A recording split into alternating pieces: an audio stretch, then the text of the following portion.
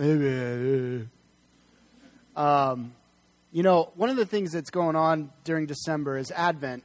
And I encouraged the band this morning, and I want to encourage you guys right now as your pastor. Christmas season for some can really be depressing. It really can.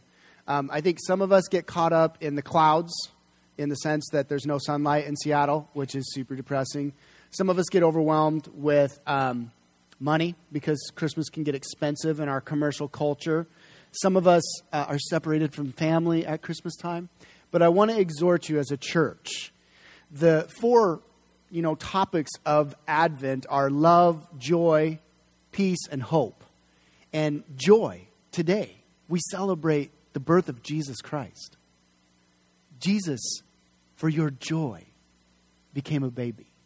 And he lived perfectly for you. And so, Christian brother, Christian sister, I want to exhort you today, fight for joy. We've got to fight for it, guys.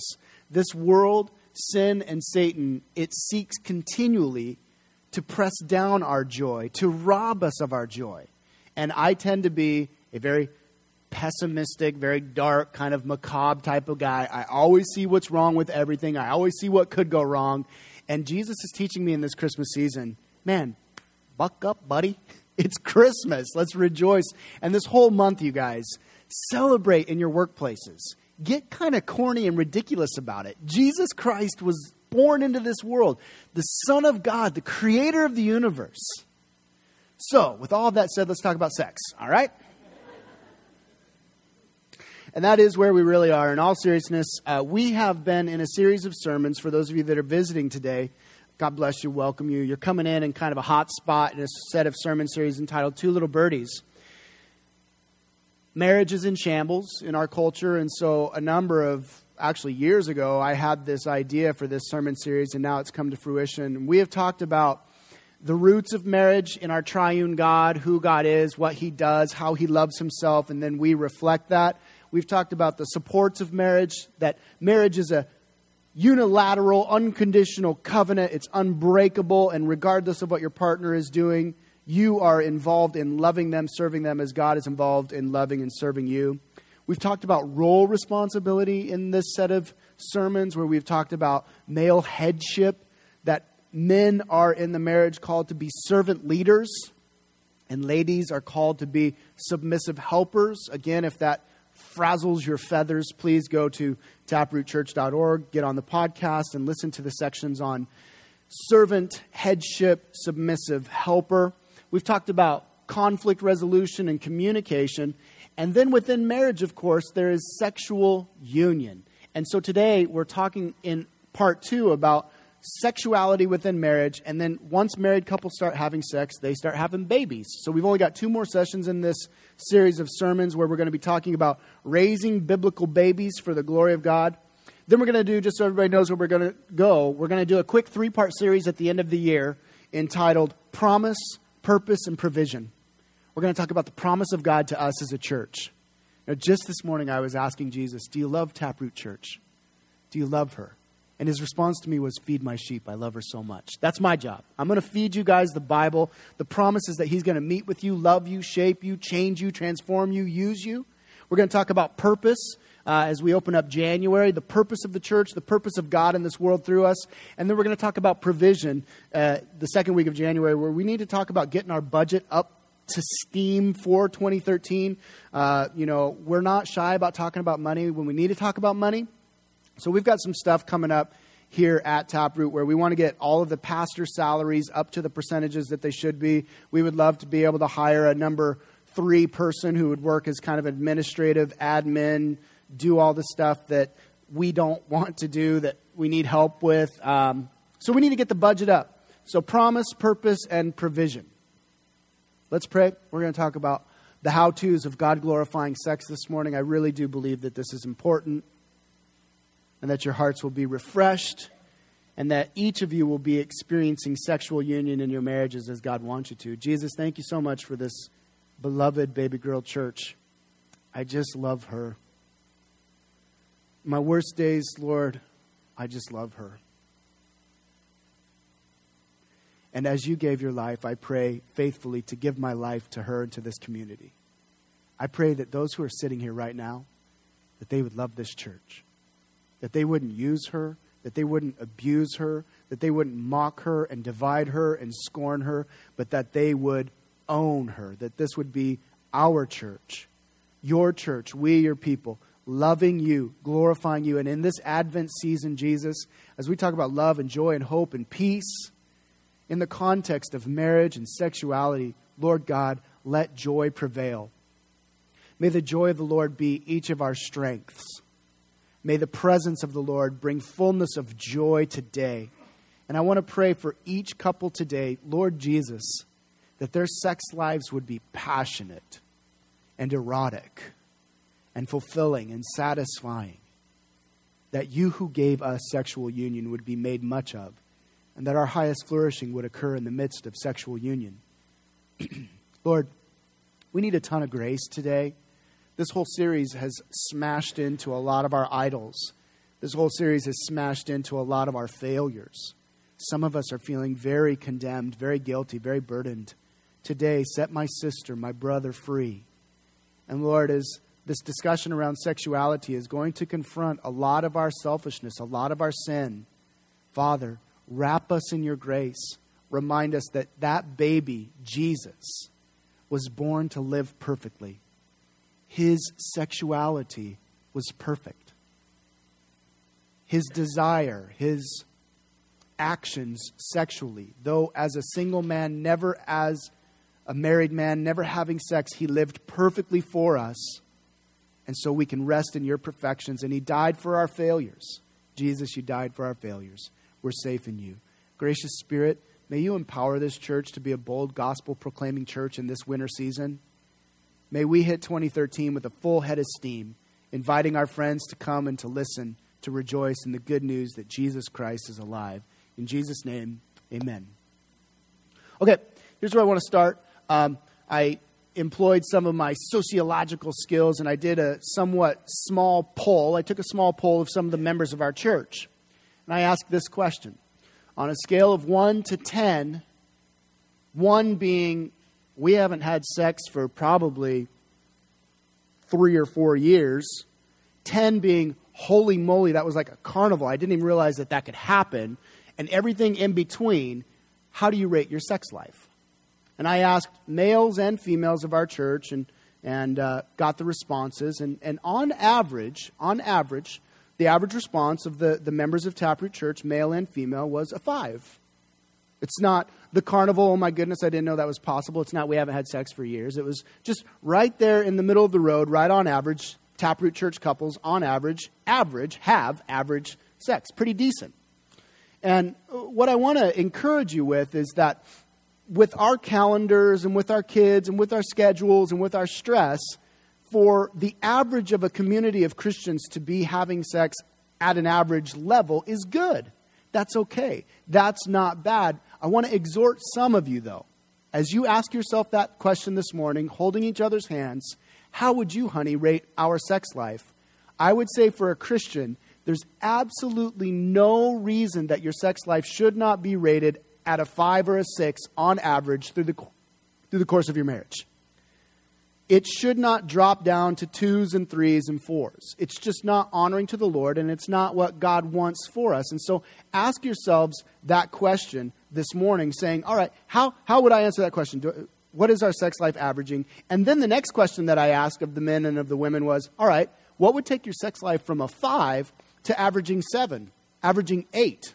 Now, let's be realistic. I don't think that any of us are going to be going to the carnival every single night. It's not going to average a 10 all year long. It's just simply not possible. Maybe. I mean, I don't know. Clowns and all sorts of fun stuff are popping. We got to stop. Let's just keep moving forward here. But what would get your sex lives, ladies, up to a 7 or an 8? Gentlemen, what would bring your sex lives up to a 7 or 8? And the answers were very interesting. For men, generally, it was frequency. More sex would bring it up to a 7 or an 8. You know, guys are really simple. With gals, there were these ideas that were a little bit more complex. One of the most profound answers that was given to me was, I have sex with my husband, but it's easy for me to just let that become a duty. And if it wasn't a duty for me, if it wasn't something that I just did because I love him, then that would probably move it up. So what we want to talk about here first this morning is 4 hindrances to godly sex. I wanted to start this morning by talking with each one of you about 4 hindrances that kind of stall out our sex lives. And before we get into this morning, guys, for some of you, this is going to be a bomb in your marriage. Like, you're going to leave these sessions going, oh my goodness. You know, our sex life has been a little bit backwards. It's been a little bit lukewarm. And what I want to assure you with, and what I want to pastor you with, and what I want to comfort you with this morning is this. Grace covers you.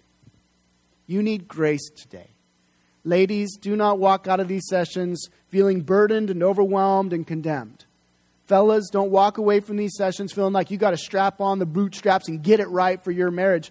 Let grace cover you. Let grace transform you. Let grace build into your sex lives. So when we ask the question, what's the average of our sex life? It's a 5. I want to try to answer the questions to what may be hindering our sex lives from bumping up to a 7 or to an 8. And we could really summarize that in self and in sin. Our self is what keeps us hindered in our sex lives, and sin and Satan is what deceives us in our sex lives. So we're going to work through these 4 hindrances to godly sex, and then we're going to move on to 3 helps to godly sex out of the Song of Solomon. Buckle up. It's PG-13 this morning, but God will be very gracious, and I trust that he'll use the truth to really build up your lives. Before we get into these 4 issues, let me say one more thing. Your sex lives can serve as a real thermometer or a real barometer of the rest of your relationship. In fact, I would say 80 to 85% of the marriage counseling that I've done where sexuality is a problem in it. Remember, this is 80 to 85%, not all the time, but a lot of the time. The problem in the bed starts the morning that they get out of bed, not at night when they go to bed. It starts in their relationship where something is hindering the actual relationship. There's not emotional connectivity. Usually men are not leading well, so they're not respected well. Ladies are overwhelmed, tired. There's a lack of communication. There's just a lack of respect. There's a lack of gentleness. There's all of these things that pile up during the day to where the thermometer by the time they get to the bedroom at night is, 31 degrees. It's freezing in there because nothing's been heated up through the day.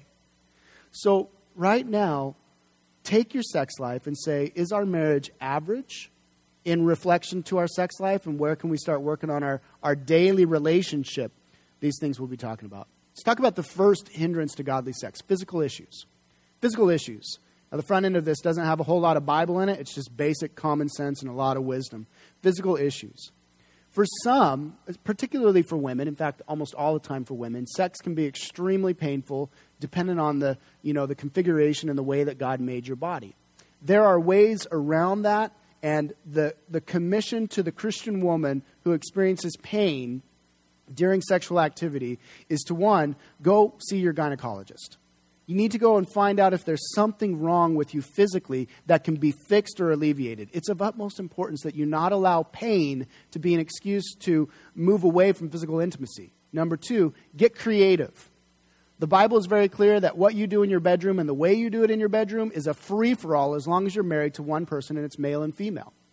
So get creative, see a gynecologist, figure out which way you can engage in sexual intimacy with your partner. Number 3, when it comes to this physical pain part, you don't always have to think of sex as intercourse, penetration. Sexuality goes much further than that. And so men and women can serve each other beyond just physical penetration in wonderful and God-glorifying ways. Along with these physical issues, we see that there are seasons where pain or where physical issues will hinder us from having sex, and that's okay. Right after having a baby.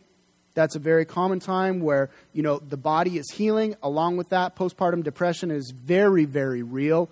And the sexual union, sexual intimacy just shuts down. And husband, you need to just lead in that time. Be gentle and tender in that time. Wait it out, brother. It's a time where physical issues are going to hinder your sex life in a good way. Seasons of sickness, those that suffer from physical ailment, Crohn's, cancer, all of these things can contribute to hindering our sexual union. Hormonal shifts, particularly as you get older, menopause sets in, the libido of men drastically drops off as levels of testosterone go away. But I can tell you that my grandfather-in-law, right before he passed away, was married to this short little Mexican gal, all the way into his 80s, slapping her on the behind and just very attracted to her, loving her. I mean, Ron and Claire, they were the sweetest, most embarrassing couple to be around at times.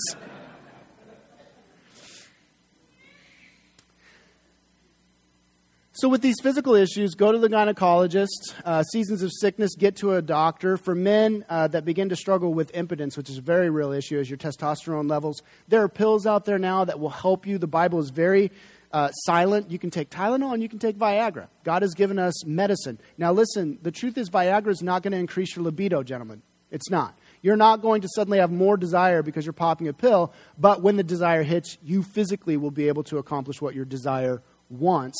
And so there are ways around this. Some other physical issues that come to mind that I think, and if you guys are taking notes, write these things down. This is a big deal in our culture, and I don't think we're aware of it enough. Bad nutrition, no sleep and rest, stress, and being out of shape is going to hinder your sex life. It just is. Sex is a physical activity. Good sex requires a lot of physical effort.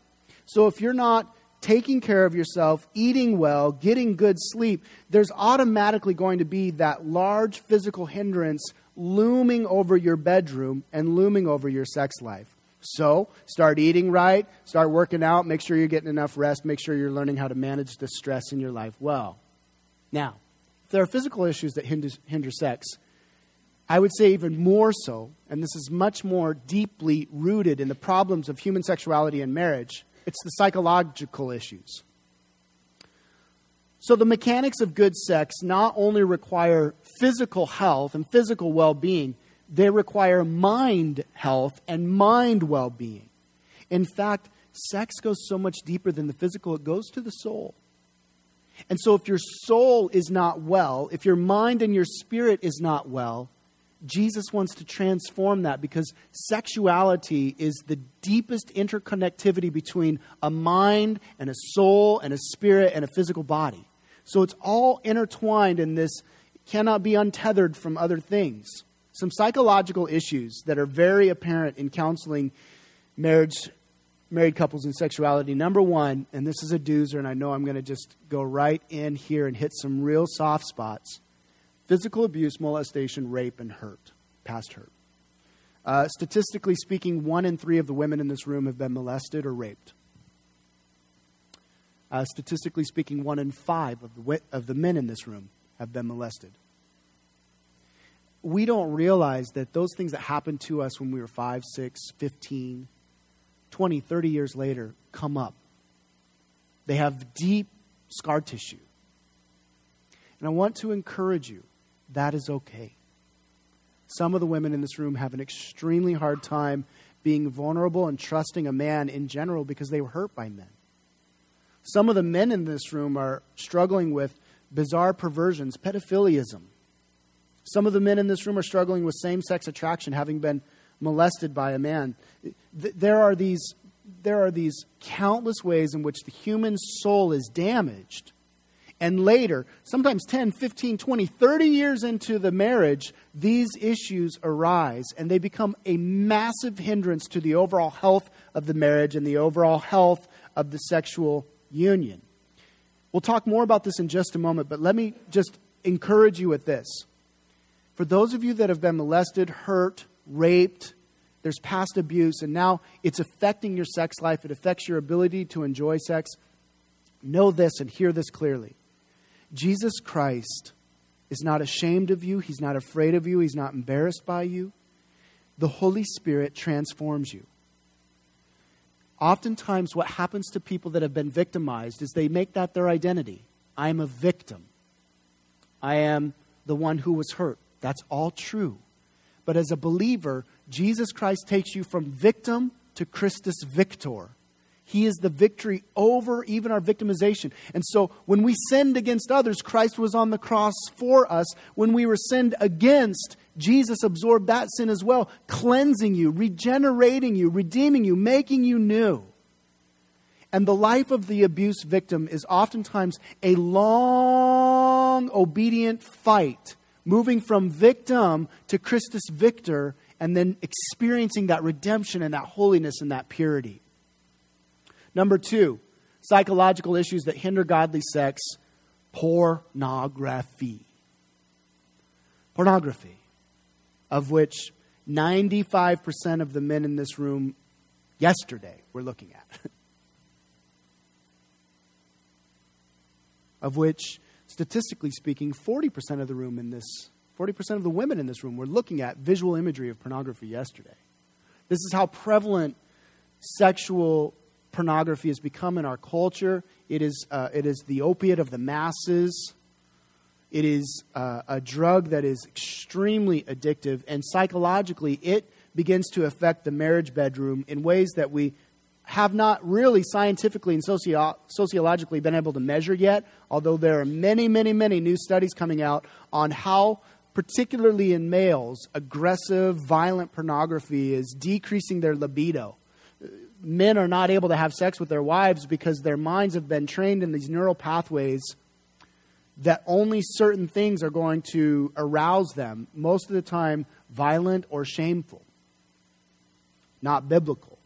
Now, when I talk about pornography, I'm also throwing under that kind of junk drawer word women's pornography, which equals romantic novels, soap operas.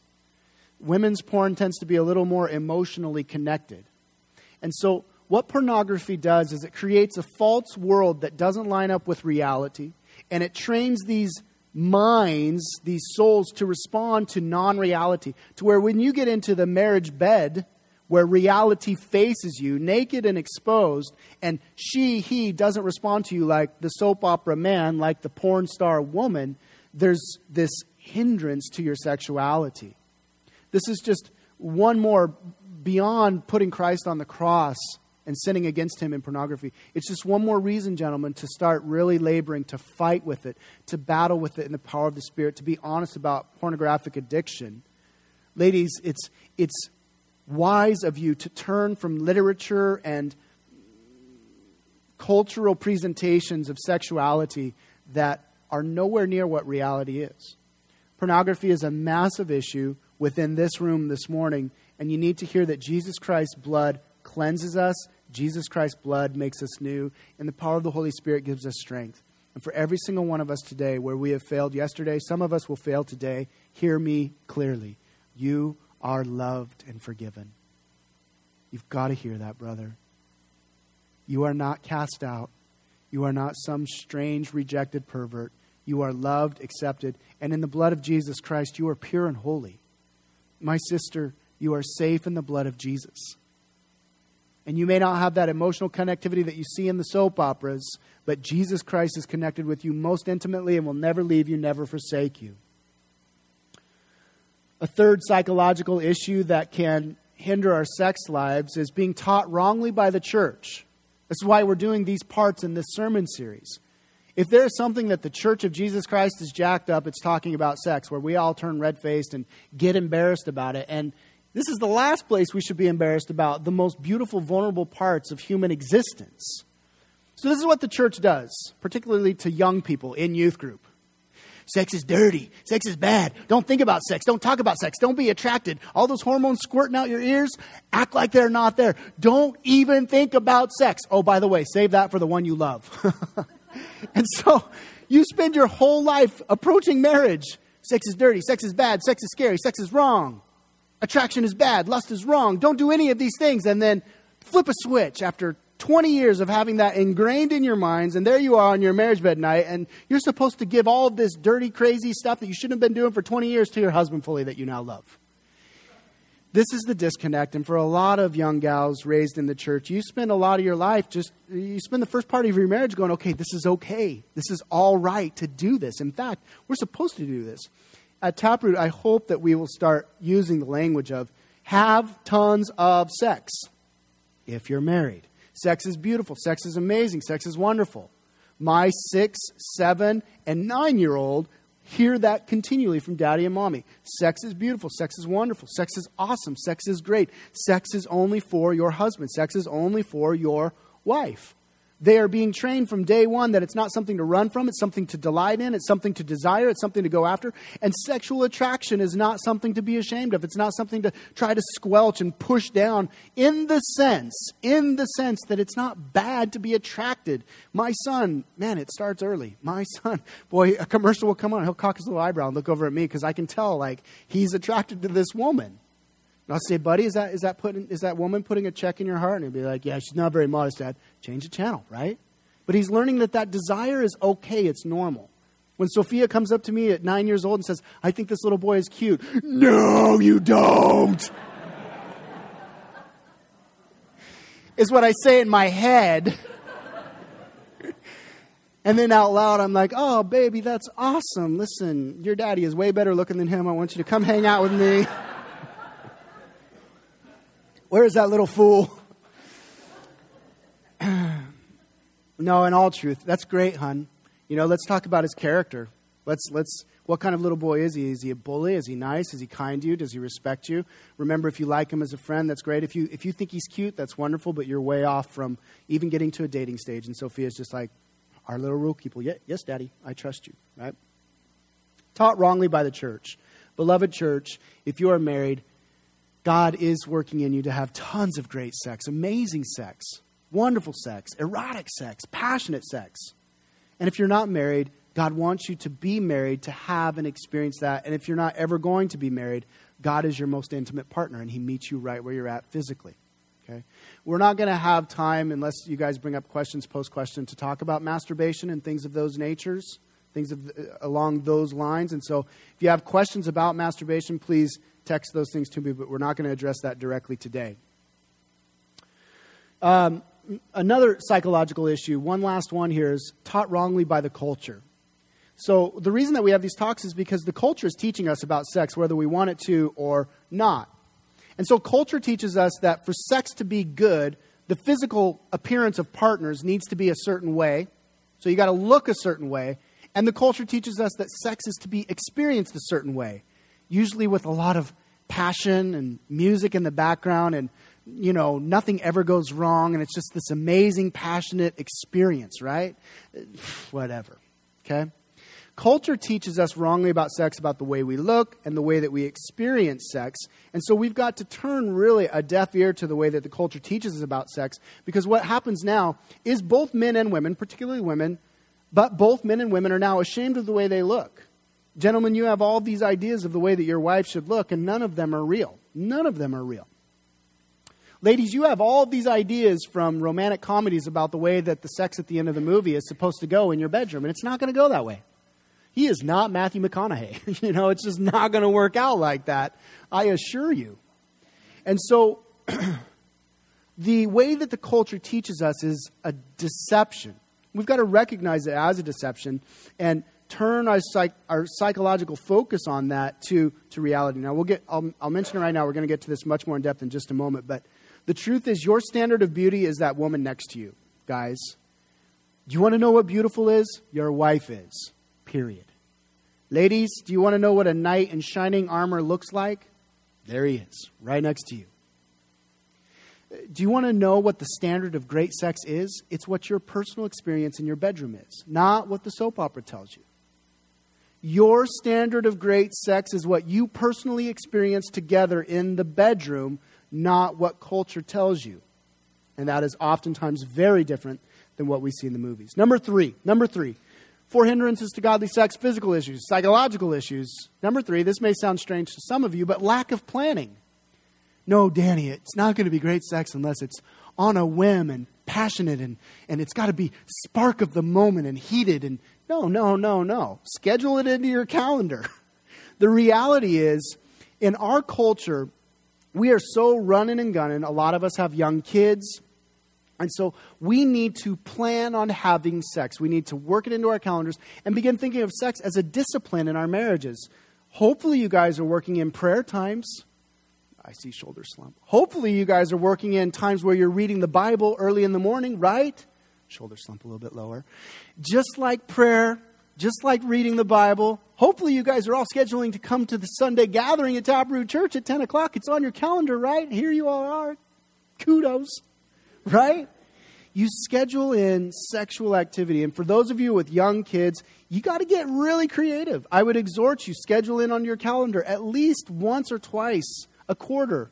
Get some sort of, or once or twice a year, excuse me, that's a bit aggressive. A quarter would be great, but at some overnighter away where you can just get away from the kids and not have any of that going on.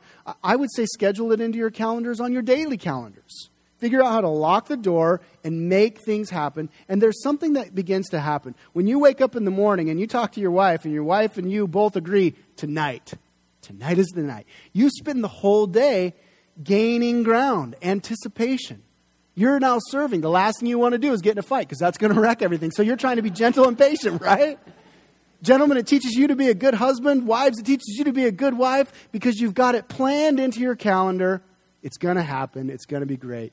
And this whole lie of spontaneity. Look, sex is a discipline within marriage. Great sex comes from disciplined planning. And then number four. And this is a doozer, and I'm just going to challenge each one of you as pastorally as I can. There is a great hindrance to godly sex in the church because of a lack of learning. Now, this is where it can get a little bit skitty for some of us. But the truth is you've bought the cultural lie that you're to be insecure about your body. You're to be insecure about your sexual experience. It's dirty. So the last thing that you want to do is learn about it. When God is saying, no, I want you to learn about this. I want you to develop a great sex life. I want you to practice. I want you to plan. I want you to be disciplined in this. And so there is this ongoing learning curve that needs to be adopted. And the way that I think of it is, women, I describe women as like a safe with a combination, right? And the combination changes every single night. And so a man has to figure out what the combination is early in the morning through the whole day to make sex great. And that requires a lot of learning. Men are like a microwave. And they have one popcorn button. And you put the popcorn in and you hit the one button and, 30 seconds later, everything's fine, right? This requires learning. So some books. I'm not talking about going out and getting some pornographic Kama Sutra crazy stuff that this culture offers to you. There are biblical writers and thinkers that are writing on the mechanics of sex, the how-tos of sex. They're very well done. They're very biblically centered, and they're very frank. Getting right down to, ladies, you need to learn the mechanics of your bodies. And young boys, listen to me. You've got so much porn crammed into your head. You have no clue how a woman's body actually functions mechanically. Get a good book. We've got one out there for sale. I hope all of them sell out today. Don't be embarrassed. Walk out there and say, I need Doug Ruzanu's A Celebration of Sex, and read through that thing line by line. Because, ladies, you've got to learn how your bodies work. You've got to learn what you like. You've got to learn to be comfortable with it. And then you've got to learn how to have that conversation with your husband. Boys, you've got to be humble enough not to sit there and be prideful, like, you don't need to tell me what to do. No, you've got to sit there and listen and learn. And let me tell you that the front end of a great sex life is filled with hilarity and mistakes. Don't take yourself so seriously. Listen, sex is hilarious. If you ever just sit around and think about it, it's completely ridiculous. And so we take ourselves so seriously because we feel like we've got to have this performance, when a great sex life is built on laughter and learning and mistakes. Mistake after mistake, and whoa, don't ever do that again. Okay, I won't. Learning. And I think that the great step that's taken today in each one of your marriages is saying, all right, I'm letting go of the lies where I've been uncomfortable and afraid and insecure, and I want to sit down with my husband. And guys, great sex takes your whole marriage. Don't think that because you're sitting through this sermon and tonight you have a great conversation with your wife that, you're going to be king of the hill after that. It takes months and months and years and years. My wife and I have been married for 11 years. I won't embarrass her. But I would say it's only been in about the last 5 or 6 years that we average, and this isn't condemning or anything, but truthfully, we answer that question. We average 7 to 8. But that has taken a lot of hard work. I came from a background that was extremely perverse, and I thought I was a champion. And it took me getting married, realizing I have no clue what I'm doing. I don't even know how a woman's body functions, especially my wife, with the combination that changes every night, right? So take your time. be honest, be careful, be gentle, be long-suffering, be humble, laugh about this stuff, and learn. Get good books and commit to learning to where, when you're 70, 80 and you're going to your deathbed, like Ron did, my grandfather-in-law, you're going to your deathbed still having sex with your wife. It's a wonderful, glorious thing. Okay, let's move on here. And in our final 15, 20 minutes, let's talk about 3 godly helps to sex. So you have 4 hindrances to godly sex. Now I want to finish off here with 3 godly helps for sex. And what I find amazing is I've been meditating on this, which is quite a thing to spend 2 full weeks just studying biblical sex. It's pretty amazing.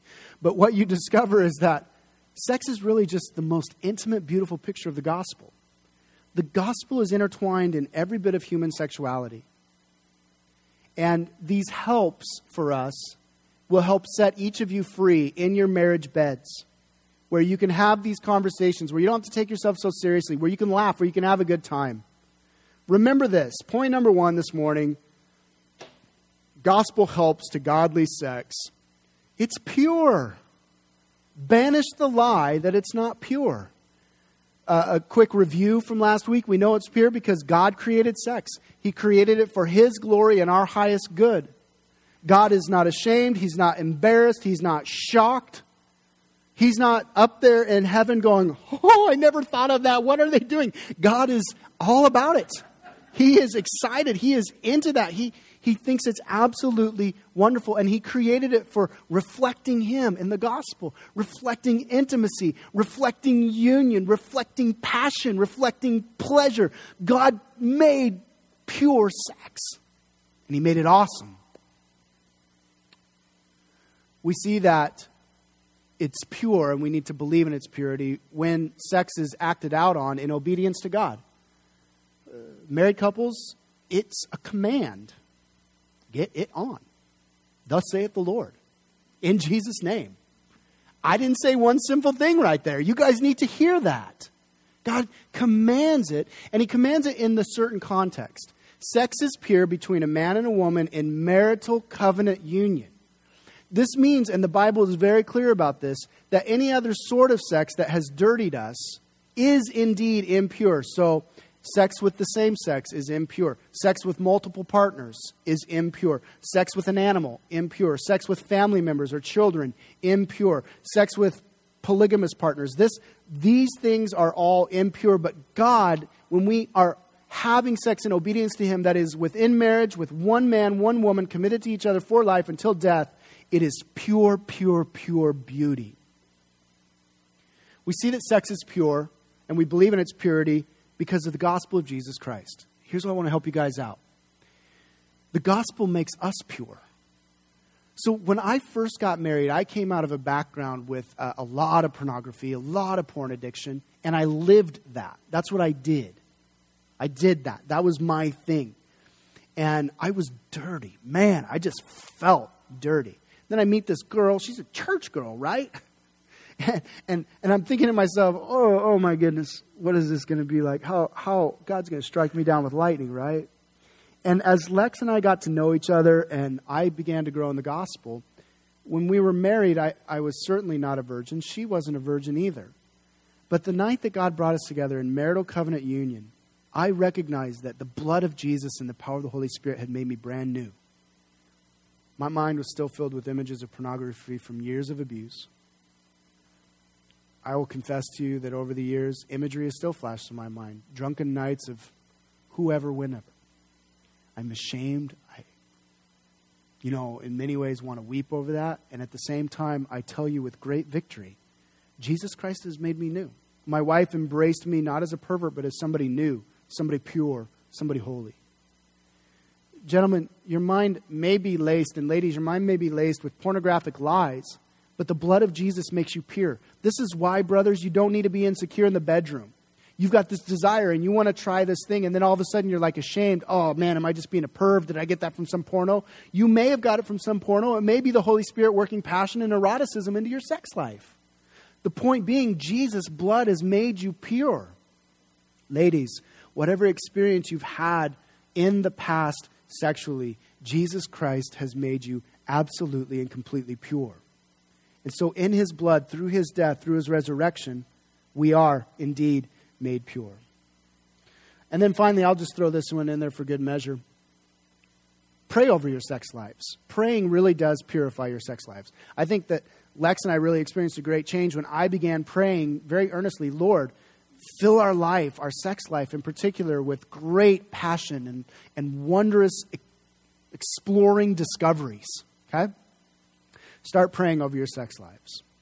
Number two, 3 helps to godly sex. Number 1, believe in its purity. Number 2, godly sex loves to praise the partner involved. Godly sex loves to praise. Why? Here's the gospel truth. Jesus Christ is praiseworthy. Jesus Christ is beautiful. And so Jesus Christ has made us beautiful. Regardless of what the outside culture says about our body image and our experiences, Jesus has made us beautiful. And so we can, in godly sex, be praising one another. Now, this moves us to a place where we become more and more comfortable with our bodies. We become more and more like in the garden. We're not ashamed of our nudity. And so we love to express praise to one another in a physical capacity. There's this amazing insight here in Song of Solomon chapter 1, and I'll just read it for you very quickly. The Shulamite woman, she begins by confessing her insecurity. She says here in chapter 1, verse 5, I am very dark but lovely, O daughters of Jerusalem, like the tents of Kedar, like the curtains of Solomon. In other words, she says, according to the cultural standard of beauty, which was don't get suntanned, her brothers had forced her to work in the vineyard, so she was super tan, which their culture said was ugly. She confesses that to her husband. She says, and to her husband in this scene is actually being checked out by a bunch of women. And she's saying, I'm dark, I'm insecure. She's confessing that to her husband. But then as you work through the rest of the text, verse 7 says, tell me, you whom my soul loves, where you pasture your flock, where you make it lie down at noon. For why should I be like one who veils herself beside the flocks of your companions? In other words, she takes her self-focused insecurity and she turns it to her now husband. And her insecurity is lost in just delighting in his delighting in her. His love and praise for her says, so you're tan. I love you. And she loses herself in delighting in him, in praising him, in experiencing him. Her insecurities are refocused upon him. I think, sisters, this is a great discipline for you. Insecurity is the height of self-focus, and sexuality is the height of selfless giving. And so turn your hearts to your husbands and to Jesus, and let those insecurities be confessed. I feel insecure right now, and then laugh like crazy about it. And think about how goofy this whole thing is, and rejoice in your partnership with your husband there. So godly sex praises, but it's comfortable, you guys. Godly sex is comfortable praising the other in the most graphic detail. Not only with our mouths, with our words, but with our interactions with one another. I read these to you last week just to highlight these things for you. When the man praises his wife, he basically starts at her feet and starts working up. He kind of eyeballs her up and down, and she's totally down with it. She has now confessed her insecurity. She's lost in his delight in her. And he says, how beautiful are your feet in sandals, O noble daughter. Your rounded thighs are like jewels, the work of a master hand. Your navel, which is actually a reference to the female anatomy of the most intimate place. Your navel is a rounded bowl that never lacks mixed wine. Your belly is a heap of wheat, encircled with lilies. Your 2 breasts are like 2 fawns, twins of a gazelle. Your neck is like an ivory tower. Your eyes are pools in Heshbon by the gate. Your nose is like a tower of Lebanon. See, this chick's got a big nose. He's like, you're beautiful. She looks toward Damascus. Your head crowns you like caramel, and your flowing locks are like purple. A king is held captive in the tresses. His standard of beauty is a purple-haired, large-nosed woman. In all seriousness, she's just letting him explore. Ladies, she's lost her insecurity in letting him explore and praise. And fellas, this man has made his standard of beauty her. He's learned to delight in the nooks and the crannies that are uniquely her, in the special roundness and places that are uniquely her. Now, here's what's so fascinating about the Song of Solomon. This is a real challenge to all of my sisters in this room this morning. In the Song of Solomon, the woman is the primary aggressor. She's the one that's primarily pushing. She's the one that's primarily praising. And she's very graphic. She loses herself in delighting in her husband. She says to her husband in Song of Solomon 5, "My beloved is radiant and ruddy, distinguished among 10,000. His head is the finest gold. His locks are wavy, black as a raven. His eyes are like doves beside streams of water, bathed in milk, sitting beside a full pool. His cheeks are like beds of spices, mounds of sweet-smelling herbs. His lips are lilies dripping liquid myrrh. His arms are rods of gold set with jewels. His body is polished ivory." I mentioned this last week. I'll mention it again this week. The translators here start doing embarrassed, red-faced gymnastics around what is actually said in the Hebrew text. Because when she reaches this point, taking the man from his head down, she reaches this point on his body, and the literal Hebrew says, his is like a polished ivory elephant tusk. And at this point, you can read through all the commentaries, and they just go, his belly, his abdomen, and it's not referring to any of that. She is intoxicated with him. She's not ashamed. She's not afraid. She's not weirded out. And I think somehow along the way, this couple was like, this is hilarious. Look at this. I love this. And there was a lightness and a joy that was set up in it. She goes on, though. His legs are alabaster columns all the way down to the man's feet. Praise, though, goes beyond the physical character. It goes into the internal. My wife becomes more beautiful every year because I know who she is. I see her character, and I'm able to praise that and unite with that and be one with her in all that she is. And it's this delighted garden, Song of Solomon says, this place of exploring. Finally, this is where we're going to close this morning. Number 3, godly sex pursues. Godly sex pursues. So in the gospel, Jesus passionately pursued us. He made it his aim to come after us, and he does come after us.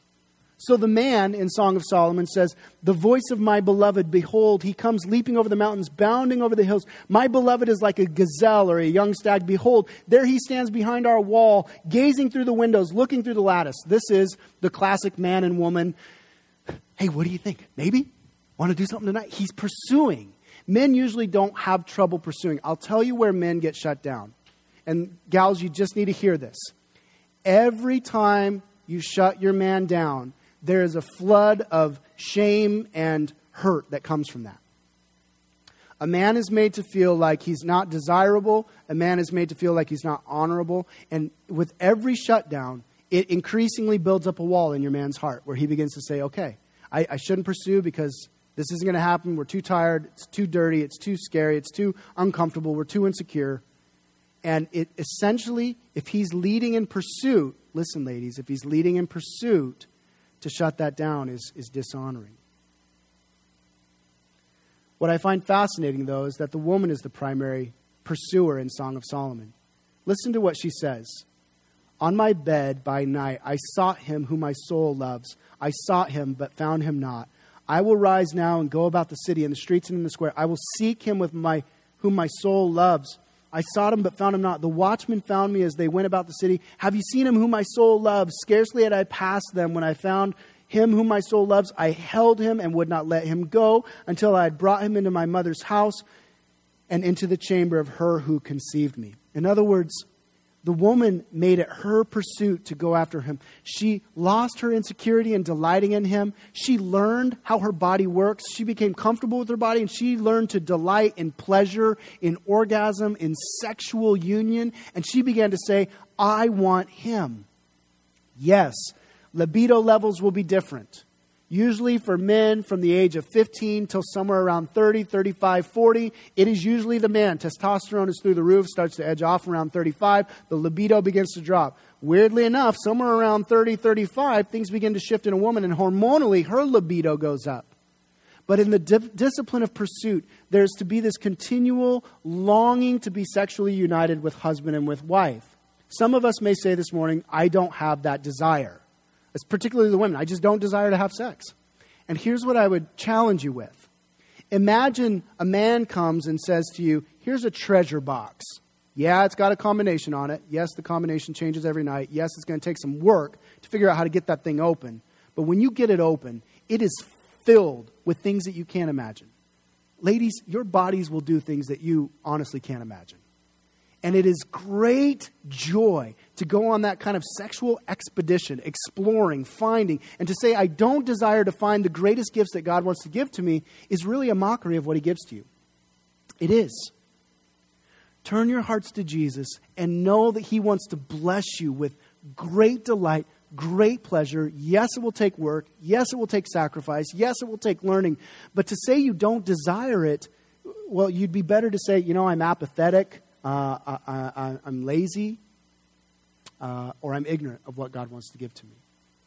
Those are words that should draw you to grace, where you find yourself saying, wow, have I been missing out on something? And gentlemen, you now are given the challenge not to use your wife for pleasure.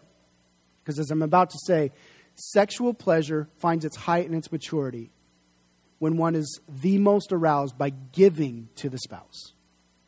Sexual maturity is built on giving and serving your spouse, beyond getting. Always, always, always.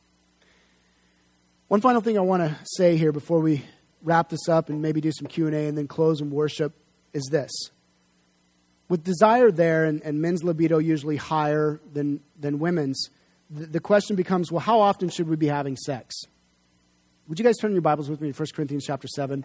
1 Corinthians chapter 7. Jump over to the New Testament real quickly. I want to address this and just kind of set it as the bar for us. It's probably going to freak some of you out. Paul says, now concerning the matters about which you wrote, 1 Corinthians 7, it is good for a man not to have sexual relations with a woman, but because of the temptation to sexual immorality, each man should have his own wife and each woman her own husband, which was very scandalous. Paul here was saying women have sexual rights, which was unbelievable in first century Rome. This was scandalous what Paul was saying. And he says here in verse 3, the husband should give to his wife her conjugal rights, and likewise the wife to her husband. For the wife does not have authority over her own body, but the husband does. Likewise, the husband does not have authority over his own body, but the wife does. This was scandalous. Paul was saying the aggressive woman pursues, and the husband is not to sit there and say, I've got a headache. No, he's to serve. And so the question becomes, well, how often should we be serving one another? What should be the frequency of our sex? And I would say this. This is the bar that we set. If the desire is there, do it.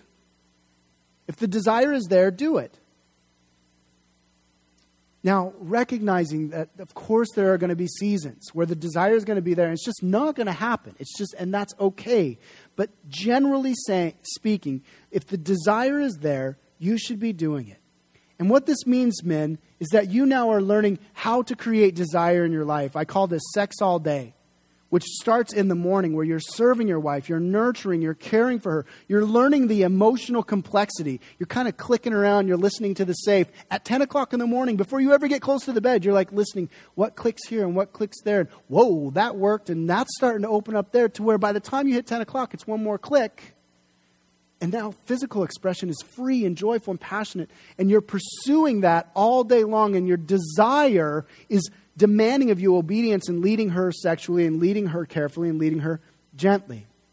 Ladies, I have taught and I will continue to teach because I'm persuaded of this absolutely. In all of Christianity, duty leads to delight. It just does. Nobody wakes up in the morning with the duty of prayer and then after prayer saying, oh, I fulfilled my duty of prayer. I wish I wouldn't have done that. Nobody does that. Nobody goes with the duty of evangelism, sharing with their coworkers and their friends the gospel of Jesus and inviting them into Taproot Church and inviting them into our missional communities and walks away from sharing the gospel or inviting somebody, whether you win them to the Lord or not, saying, boy, I wish I wouldn't have shared. Nobody does that. In fact, you delight that you shared. You delight that you prayed. Nobody wakes up in the morning with the duty of reading scriptures and meditating, coming away from that time going, boy, I took no delight in that. What a bummer. I'll never do that. No. Sex, ladies, can be a duty, but the more you fulfill that duty as a discipline, as a gift to your husband, and the more that you demand of him that he leads you well sexually, that you don't get left out, that you are served well, that you're taken care of, and you're communicating with him what you need, what you want, your discomforts, your comforts, your securities, your insecurities, and you're losing yourself in that duty of discovery, it leads to delight. It does lead to delight. It's where God wants us to be. Why? Because Jesus dutifully pursued us. Pockmarked, ugly, messed up, rebellious bride. And what Jesus did is he laid everything down for us. This is the gospel. He pursued us sexually in the sense that he went after us with passion and fullness to give to us himself completely, and that we would have him completely. I realize that for some of you, I just dumped a big dump truck of, oh my gosh, right in your lap. And that's why we want this to be a time thing. Don't get discouraged. Don't get overwhelmed. For those of you that are practicing a sexual union and a sexual life, and you're growing in good sex, godly sex, laugh about it. Have fun with it. Take time. Let grace prevail. There is no condemnation today. All of these things are simply biblical challenges to us. So what I want to do is, I've had some questions texted to me. I've had some questions emailed to me. If you have a question this morning, I'd love for you to be bold. I'd like my wife to come up and help answer these questions. We've grown quite a bit in our sexuality. We're secure enough to sit up here and try to answer questions as well as we can together without shame and embarrassment. And so I really want to exhort you. And there's no question off the table. And also, if you need to ask the question like, I got this buddy and he's doing this thing, that's fine. And we will totally believe that that's your buddy doing that. I realize I may have just put you on the spot. But let's be gracious. Let's be gracious. Let's be gracious. I realize the Sunday gathering, our missional communities, you guys should be asking these questions in your missional communities where it's much smaller. Maybe even split off into guys and girls and ask the really, really funky ones, right? In a Sunday gathering community, it's tough because a lot of us don't know each other that well, but we are a family, so we're just going to press in and fake it till we make it here. A couple questions that have come up that I'll address briefly. And I do ask, just for the sake of time this morning, that we keep it 2 questions. And not launch off into a couple of Dr. Drew sessions with multiple people feeding in on this. Pastor Mike, Pastor Jim, you are more than welcome to speak into these things, should the Lord prompt you, though. One of the questions that came up was, is soft porn allowable between couples? So it's a very common practice. Some of you may not know that couples will use pornography. So they watch pornography to be aroused. And then there are categories of pornography. There's XXX, XXX, rated R. And then there's Christian man pornography, which is Victoria's Secret, the Sports Illustrated bikini issue, which, by the way, just even 10 years ago, 15 years ago, were X-rated. Just to tell you how quickly things are moving down the road here in depravity. So the question comes in, I think I'd rephrase the question in a couple different ways. Is it all right for me to, envision the Victoria's Secret model while I'm with my wife? And I would say that for some of you, I recognize, gentlemen, that you have created such a neural pathway that you're not attracted to your wife anymore. Brother, I want you to know there's grace for you, but I also want you to know that it's adultery. So a succinct answer is no. There's no sort of pornography allowed. Ladies, you are not, please, for the love of Jesus Christ, you are not allowed to envision that guy that was so nice to you that you just felt so connected with while you're with your husband. Whether it's just on a date or whether it's in the bed. And so what grace does for us, and gentlemen, I want to give you hope. God transforms your mind. He does. He does. Now, God in His grace gave me a woman that I'm extremely physically attracted to.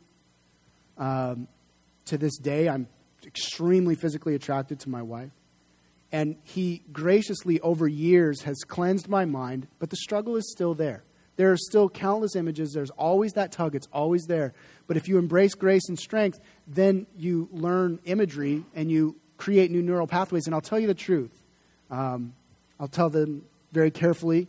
But both my wife and I are very free in our sexuality. And for me, as a man who's visual, it has just set our marriage aflame.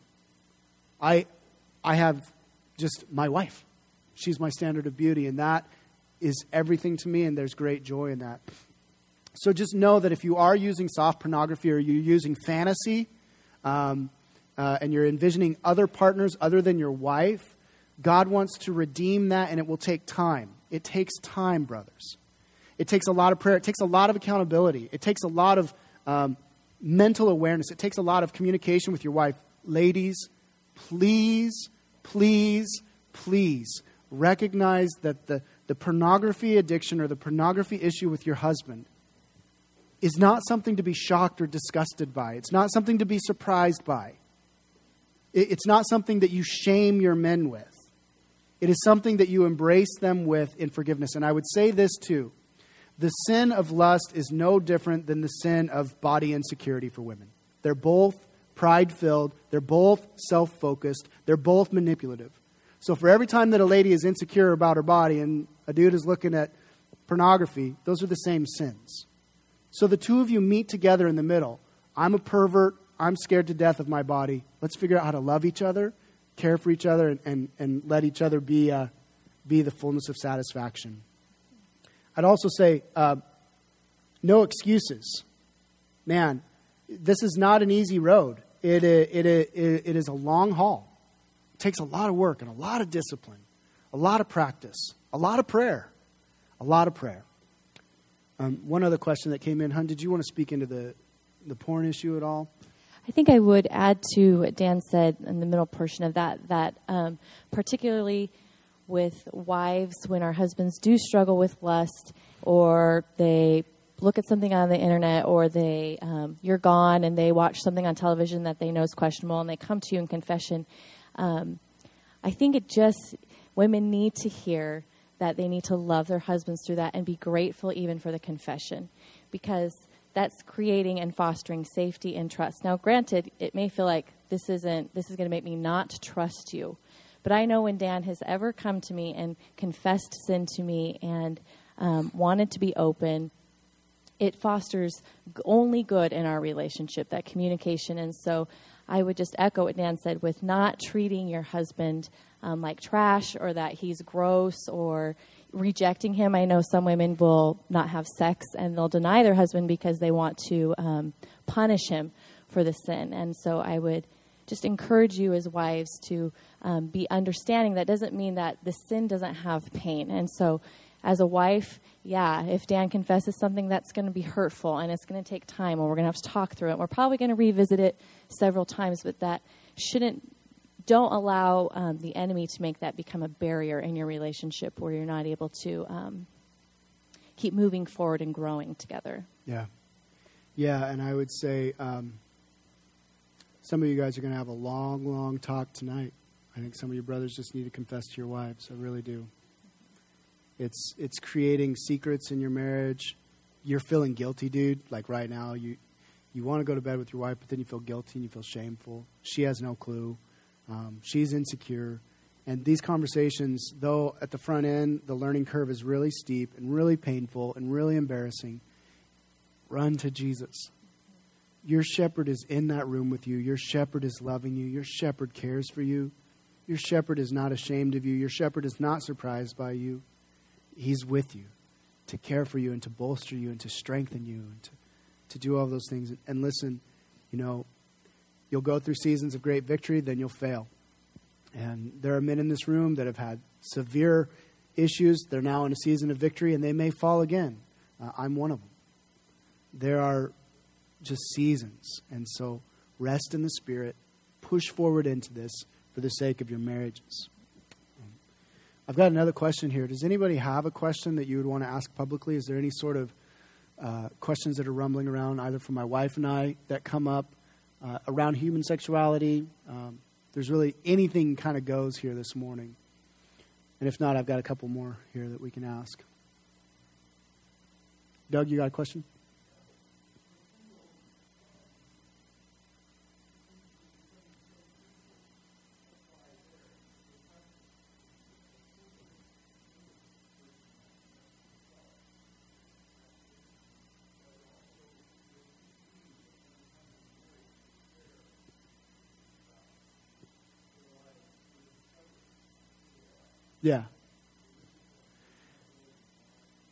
Yeah, Doug brings up, I'm going to try to rephrase your question just, I think, for simplicity's sake. Could I phrase it in such a way where is self-sex good or bad, and what does it do?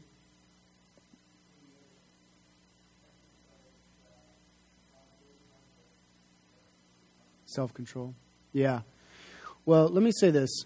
When it comes to the topic of masturbation, the Bible does not really address it at all. It really doesn't. There's some really small hidden passages that some people say refer to masturbation, but it doesn't. The key issue with self-sex or with masturbation outside of marriage is this. You are creating those physical neural pathways. You are. And the culture teaches us, particularly young men, that you're going to die if you don't have that release. It's not true. It's not true. Masturbation creates neural pathways that later come into the marriage bed. So if you're single, I would greatly exhort you to pray and exercise self-control. When I was first born again, a lot of what would help me with pornography and masturbation issues was fasting. Taking the human body and telling it, I'm not going to feed you because you're going to submit to Jesus. These desires that I have, the Holy Spirit's going to give me self-control, and you can find great victory over self-sex. Now, in the confines of marriage, masturbation can become a very beautiful and amazing thing. It can become something that is shared, and particularly in the realm of women learning their bodies. Women learning, like, how do I become comfortable with who and what I am and how my body functions so that I can teach my husband as well. And masturbation can become, in marriage, together, consensually, can become a tool that God uses to increase desire, to increase pleasure.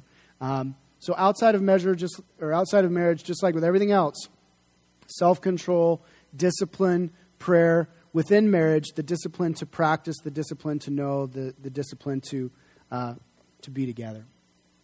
Also, I think along with that, just something to be keeping in mind, and maybe it's something you need to talk about with your spouse if you're married already, but if you're not married, that it's really important to come into the relationship having confessed anything that's happened there. So if you do have, major struggles with porn, or you've been with multiple partners, or any of those things, it's important to go into your marriage having told each other. You may not get down to every nitty-gritty detail, but I think really making it clear and laying it out, like, here's what I've been exposed to, here's what I've experienced, is really important just for continuing and fostering that safety and that connectivity in your marriage. Yeah, and I would say, sisters, you need to be very mature as wives in that, because if you present to your husband as he's confessing to you this, like, cocked eyebrow, like, I just can't even believe that, it just fills him with shame and hurt and more pain. And so be aware that the sexual sin of the culture amongst males, for most women, you're not even aware of how deeply ingrained pornography is in male culture. You're like clueless to it. And so when a young wife either catches her husband or this begins to affect the marriage bed, there's oftentimes this like shocking, oftentimes what I've heard in marriage counseling is, I just don't get it. I just don't even understand. That's because you're wired differently. You are wired differently, and that's okay. That's good. But it does not give you a right to attribute to him some sort of yuckiness or grossness. Just like he has no right when you're saying, does this make me look fat? And he's like, of course not. And we don't understand the physical, the physical struggles that women have with their bodies and their appearance before other men. Guys are just like, what? It doesn't matter, right? And so there needs to be that mutual understanding, that mutual confession, that mutual sharing, that mutual loving. Remember, sex goes beyond the physical. It's the mental. It's the spiritual. Along with that, I would also say that bringing into your bedroom things that you want to experience that come from the outside is actually, if prayed through and talked about very frankly, okay. What the Bible forbids, and something I didn't say in the message, was this. No gender confusion. In the bedroom, men are men and women are women. Okay? You're not to be cross-dressing. You're not to be involved in any sort of gender switching. There's a lot of sexual activity out there within heterosexual marriages that lends itself to more homosexual proclivity and activity.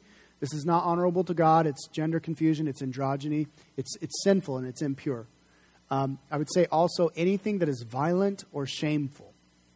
So when it comes to things like S&M, hurting, whips, any sort of raping type fantasies from pornography that you've watched. I would go so far as to say be careful with different types of sexual activity. For a lot of men, anal sex is going to be something that you're going after because that's where pornography has gone. Sodomy. And if your wife is shamed by that or disgusted or confused by that, that's not something to press. Okay? These are things where you just need to have these frank conversations. Oral sex, you need to talk about those things and you need to discover what God has created as healthy and then work through asking the deep questions. Why is this shameful? Why is this wrong? Why is it not wrong? Having those long nights of in-depth conversations and mistakes and then moving forward. Okay? Is there another question? I've got one up here that we can try to answer. Okay. One of the other questions that came in was the similar, what if the one spouse has desire for the other spouse, but the other spouse does not have that desire? And again, I just want to try to answer that with that framework of giving. That framework of giving. And I never thought I'd hear myself saying this, but there are certainly times in my marriage where I actually am like, but no, it's time to give. It's time to serve, right? So in a framework of giving, the duty leads to delighted desire. It's the practice that will lead to that. It's the practice of discipline that will lead to ultimately desire. There are other issues. There can be hormonal issues where you can go and talk to your naturopath or to your doctor, find out if your hormone levels are normal, find out if the thyroid is working right, find out how your nutrition is, your physical health. All those things contribute. So you start kind of putting the pieces of the puzzle together, unlocking the case, boom. And it goes good. Okay. Anything else? Anyone want to be brave and ask a question here before we get ready to close our day and sing to Jesus? All right. Here's what we're going to do. It's Christmas time. And so, of course, we want to honor the Lord by singing to Him. And I want to take us into song with this admonition. Thanks, babe. Sexuality is an expression of the gospel. And here's what I want all of you to hear right now. It's Christmas time, which means Jesus came into your lives not to condemn you. Not to condemn you. Jesus came into your lives to set you free. Truly free. To set you free from insecurities. To set you free from fears. To set you free from shame. To set you free from guilt. And so, not divorcing our talk about sexuality to spirituality, but intertwining them is glorious and good. And so even within our sexuality, we can stand and we can worship God today, remembering that God has made us pure, every one of us. Say that to yourselves in your hearts and minds right now. Brother, you who are struggling with porn this afternoon, you know you're going to fail again. Just remind yourself right now in this moment, I am pure because of Jesus. I don't have a license to go look at porn, but I am pure, and that gives me strength to fight. Ladies that have been sinned against or hurt, you've been made new. Christus Victor. Christ's victory is yours. Your identity is not victim. It is pure, holy daughter of God. Beautiful and majestic and wonderful. We can praise each other because we praise Jesus. As we go to song now, we lift our hands in praise to His beauty. We lift our hearts in praise to His beauty. And as we sing to Him, we become beautiful humanity again. We become what we were always intended to be. And the truth is, we're naked and unashamed before Him, praising Him and uniting with Him and being intimate with Him in praise of His beauty. And Christmas reminds us, you guys, that He pursued us. He won't stop pursuing you, couples. He won't. He'll never give up on you, ever. Till the day you die, He'll be after you. He'll be after your hearts. He'll be after your bodies. He'll be after your sex lives. He'll be after your minds. He pursues you with a relentless passion to give Himself to you completely. So, Taproot Church, He loves you. He's married to you. And so in this Christmas season, we're talking about sex. Next week, we're going to be talking about babies. Man, let's worship Him and let that just infuse our marriages and infuse our lives to take us into 2013 with great power, great strength, great joy, great hope, great peace. Would you all stand with me? I'm going to pray. We're going to pray in song. Pray in heart, pray in mind, pray in soul. Let's pray. Father God, it is a glorious thing to connect our sexuality to our relationship with you. And I know, Lord, that this has just been a dump truck full of confrontation for some of these married couples. I know it has. And that's your gracious love, God, working in them today. Gracious Father, come, Lord, and embrace us. Embrace us. We ask you to. Like the Shulamite woman, our longing and our looking is for you. Our passion and our desire and our heart is given over to you. And we, your bride today, though shamed and guilty and broken, we come naked and exposed because you have made us pure. And Jesus, you embrace us. You take us in. You take my brothers. You take my brothers in. You hold them tightly close to you. You strengthen them in the inner man. You assure them that you are their king, that you are leading them, that you are with them, that you are for them, that you are not against them, that you have not left them, and that you will guide them. You take my sisters and you hold them closely. And Jesus, in this Christmas season, come, Emmanuel. We long, Lord, for the second advent of Jesus Christ to come and set us free from our burdens. I take this opportunity and I pray for the sex lives of Taproot Church. I pray that these men and women would be equipped now to make disciples, to go out and counsel their friends and their family members that are having sexual struggles in marriage, and to disciple this culture that is so sinfully reveling in sex outside of marriage. I pray, God, that these disciple makers would be given tools and boldness. And so in our time of song, Lord, as we sing these Christmas hymns to you, make much of yourself in our lives. We pray them out. We sing them out to you for your glory. Thank you for forgiveness. Thank you for mercy. Thank you for Jesus. In your precious name, amen.